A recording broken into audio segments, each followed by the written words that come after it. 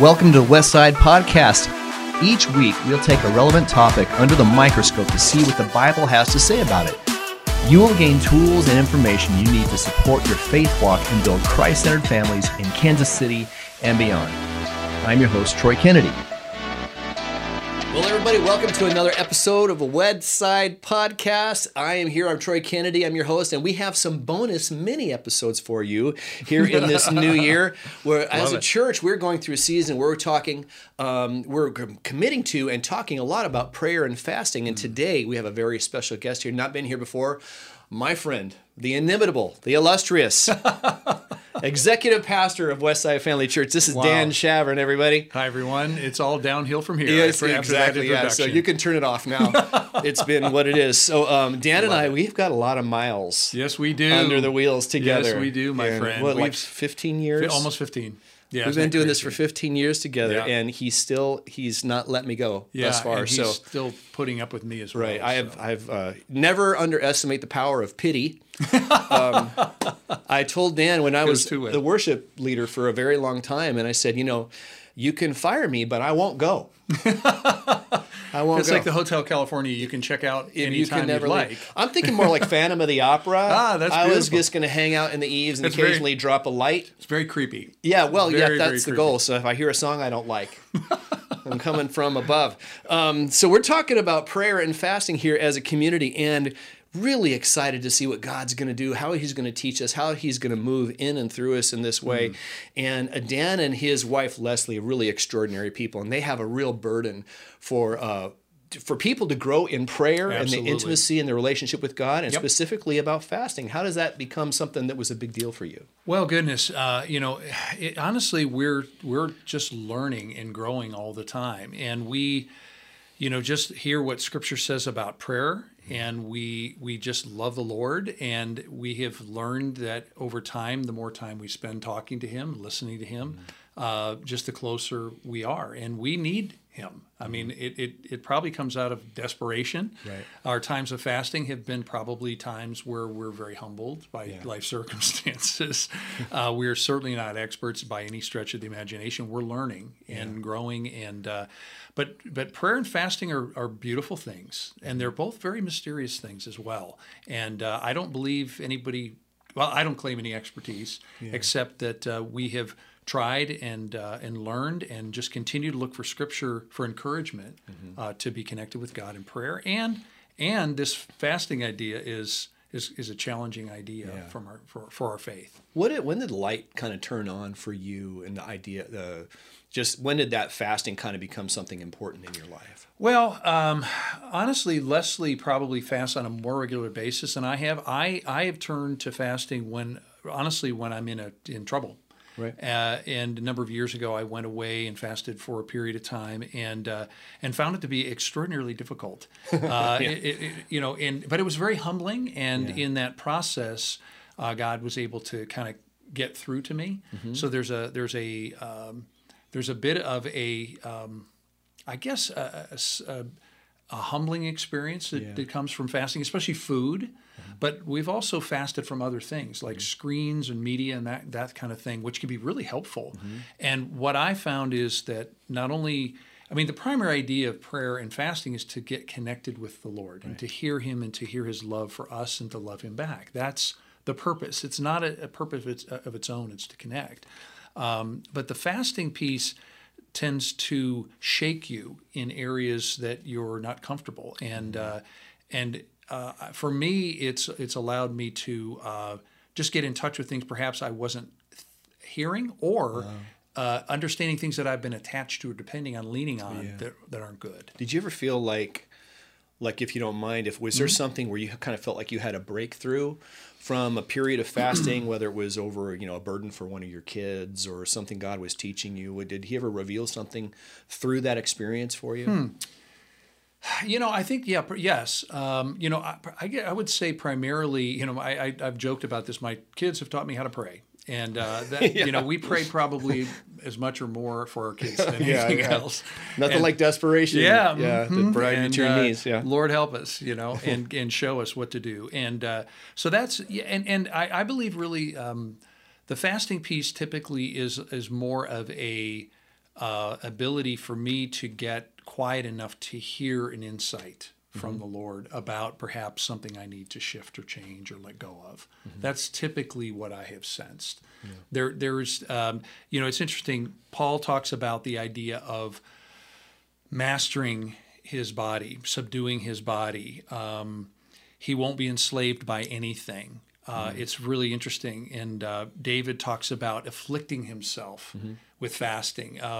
There's something that's I guess it's humbling yourself is what it is, and really identifying that, hey, Lord, I'm not in control of all of this, and I really need you. So there's a neediness involved in that deprivation, and it's very mysterious. I have to say, I'm just beginning to learn about what it can do and what it means. Yeah, I mean, I've had periods where I was fasting. I remember for my mother, she was in a hard season of life, and I'm 3 days drive away from her here in Kansas City. Yeah. She's in California, and just was at a point where it's like I don't know what to do, and it's like, and that's like, well, that's exactly true. You don't know what to do, and that's right, and you're not gonna probably, and so it's that desperation does drive you to your knees. And it's just like, okay, so I got on my knees before God, and I spent a time of prayer and fasting for my mom to get through the season she was going through. And you're right. It's revealing. It is. In your own heart. It reveals where your own independence is. I heard Neil Anderson say, sin is us trying to live our lives independent from God. That's right. And it's original sin. And so something about that, there's a crossover between your spiritual dependence and your physical dependence on God. There is. That really opens up when you get really hungry. Very true. Yeah. Yeah. I mean, we realize that we're frail creatures. And, it's wonderful that you share that about your mom. When I looked through and did a survey, just a fast survey across the scriptures, fasting is used. It's almost like a tool in your toolbox, and it's used for prayer breakthrough. So if prayer is stuck, there can be almost a desperate posture in front of the Lord to say, Lord, I really need help. And so it's used for prayer breakthrough. So used for soul searching. It's definitely used for expressing love to God, just a passion for God. Worship. Yeah. Definitely a worship. It shows up a lot for sorrow and mourning and grief. So in a deep loss, fasting can be very powerful. God's wisdom and direction is a big one. And preparing for a season of ministry or a season of life. Definitely kids. Also confession and repentance. Fasting is used for a time where you really dumped it in your life. And you come before God desperate, not because we're in Christ, we're forgiven. Yeah. This isn't to get forgiveness, but this is to express sorrow and repentance. It's a recalibration of your heart. Yeah, and it's interesting when you pour out that apology to the Lord, knowing that we're forgiven in Christ. He took care of our sins past, present, and future. But that repentance and that sorrow is something that's healing for us. It demonstrates our heart for God, and then God lets us move on without carrying that down the road for so long. So there's so many deliverance, resisting temptations, another one. So there's so many different aspects of this that are spiritually mysterious, that are modeled for us in Scripture. It's quite a practice. Yeah. So how would you say, what would be your fundamental approach, whether it's your attitude, your posture, as you approach a period of fasting? Like, for instance, right now at Westside, we're in a period of fasting. God is growing us in the area of prayer and worship as a community. Yep. And we're asking Him to continue to do that, but we're also, we're saying, God, you know what?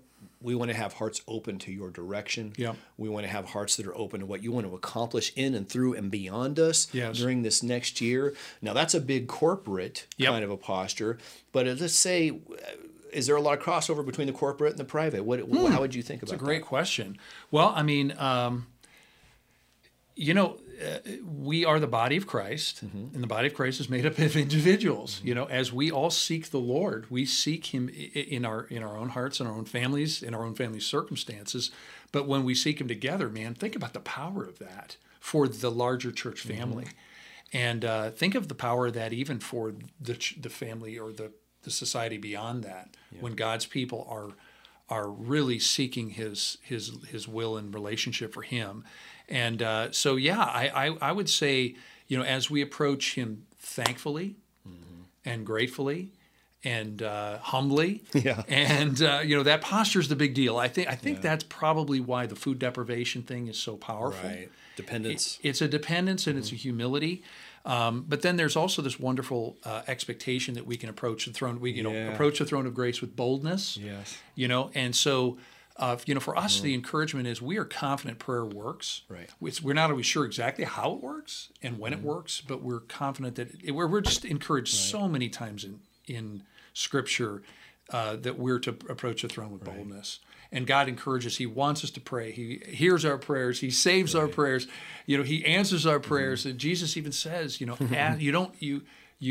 have not because you ask not. Well, I don't ask. I often don't ask. Right. I'll let me work it out myself. So that posture and that expectation, I think, is powerful individually, but also if we're doing that together as a church family, watch out. So pragmatically, do you have any sort of any resources or mechanisms that kind of help you navigate that season of prayer and fasting, so it doesn't become just I'm hungry all the time, right? But it's actually remains something that's soulful. Yeah, I would just say maybe start with the end in mind. In other words, if we're going in, what are you fasting for? What is the purpose of your fast? So I would say, what is the clarity? I gave some examples of seeking change or sorrow or soul searching or expressing love for God or, asking for a prayer breakthrough. That's one of the big things where your prayers seem to be maybe bouncing off the ceiling. The Scripture encourages us to fast. So I would just say maybe the most important piece would be, and by the way, don't do this without God. Ask the Lord kind of to guide you into the process of what your prayer would look like, and then what you might want to fast. And it's not just food. I mean, the Lord may have you fast something perhaps that you're depending on. There is a distraction. Oh yeah. Well, and there's attachments too. I mean, we can actually get attached to substances or practices that actually become addictive. So it could be, your social media. It could be alcohol. Yes, it absolutely. Could be, your obsession with your girlfriend's Facebook page. Exactly. Stop stalking. That'd be a good fast. That's right. That's a good one. That's a good one. Yeah, give that one. How about permanently? Let's just not do that anymore. But to know why. I would say the why, and I would include, the Lord in the why. Right. Lord, help me. Discover the why. Discover the why, and then I think probably going in the why. You have the why. What am I doing? Let's say the example is, I'm feeling a dry time in my walk with the Lord, and I'm seeking that loving warmth. I need some feedback. Right. Maybe that's that seeking piece. So that's why, and then the what might be, let's just say it's going to be food. I'm going to skip 2 meals every Friday or something like that, and that is going to remind me. So it's not about the food. It's not about the meals you're skipping. It's about the seeking after that relationship, the why, to get connected or reconnected with the Lord. Yeah, I've always felt like the hunger was the thing that pings me. It reminds me of what it is I'm doing. It's like, so the discomfort. Yep. Reminds me of the whole point of this thing. So like, I'm praying for my mom, So around 11:30 when my stomach goes off for lunch, that's right. It's like today is about her. Today is about this topic, my child, my friend, this prayer, this burden that you've given me. Wonderful. That's really so. What if you were going to pick just like 3 or 4, if you're going to be fasting before God for any season of time, what would be some do's? What should we absolutely do? Well, we'll get some don'ts later. Yeah, that's great. All right. Well, clear purpose, I would say, and then it always helps me to just make a commitment. So if there's a commitment to what I'm going to fast, when, and how, that's probably really wise. If there's an expectation, you kind of can meet it. If it's a blob and it's kind of iffy, then chances are after days or weeks, you're going to kind of fall off, and it'll feel like, hey, I'm kind of a failure at fasting. And so, do you share that with somebody? What do you mean? In other words, like, is there? Well, a certain that's amount of, certainly a great if idea. you announce it, you Yeah. kind of feel like more obligated to follow through. I think that's a terrific mechanism. It's up to you. I mean, here's the beautiful thing about this. This is not designed to be some legalistic, self-flagellating, punishing kind of practice where, it's an awful thing because I'm bad. That is not what God feels about his kids. It really is designed to be empowering, and it's designed to help you get connected to the Lord. So going into the clear purpose behind why are you fasting, and then what are you going to fast from and when, how long? Right. We'll enter into a season here, 40 days. That's a great time frame, and then you can determine what days or how that's going to work for you. What the nature of it is. And then I would just say again that the primary focus shouldn't be on the fast, the food, the social media. It should remain on connecting with your perfect, loving Father in heaven, who adores you, who picked you out before time began, who rejoices over you with singing, Zephaniah 3:17 says, and takes absolute delight in you. And that connection is where the nourishment comes from. That's beautiful. Yeah, it is beautiful. Yeah. Okay, so give us 3 don'ts. Please don't do this when you're fasting. Yeah. Well, don't do anything medically dumb. I remember bonking one time after literally running out of glycogen or whatever it was, and just kind of shutting down. Right. But you want to be wise about. You don't need to get into a medical emergency and do anything unwise from that standpoint. Nothing that ever would endanger your health. But I would just say it's certainly not a way to gain God's favor. He already loves you. Jesus died for you. He adores you. So don't think you're scoring points. Yeah, you don't have. Right. Yeah, exactly. You already have all the points. Right, and it is kind of funny. This is a theme that runs through Scripture. Calling attention to yourself. Right. There's an instruction that says don't go looking all hungry and desperate. Right. Yeah. It's a lot like what Jesus taught about prayer. Don't call attention to yourself. It's really not a competition, and it's not something that you're. It's not designed to impress people. Right. I think it does demonstrate probably something to the Lord about your sincerity and your heart. But I would just say, and it's also certainly not a punishment. It's not designed for punishment or penance. Right. Goodness gracious, of all the things that we don't need to do is we don't need to do penance. Jesus Christ took care of penance. He took care of every consequence for us, and so we stand free. It's for freedom that Christ set you free. Don't be burdened by the yoke of slavery. So it can't become legalistic. It can't become like that. It can be hard. It can be challenging. It will be challenging, depending on what you pick. And I would also just say, it might be a good idea to try something that's reasonable to start. I would not try to fast for a week or 40 days as your first deal, unless God's really clear on that's what He's calling you to do. But it should be something that's challenging on some level. Like you say, I'm gonna.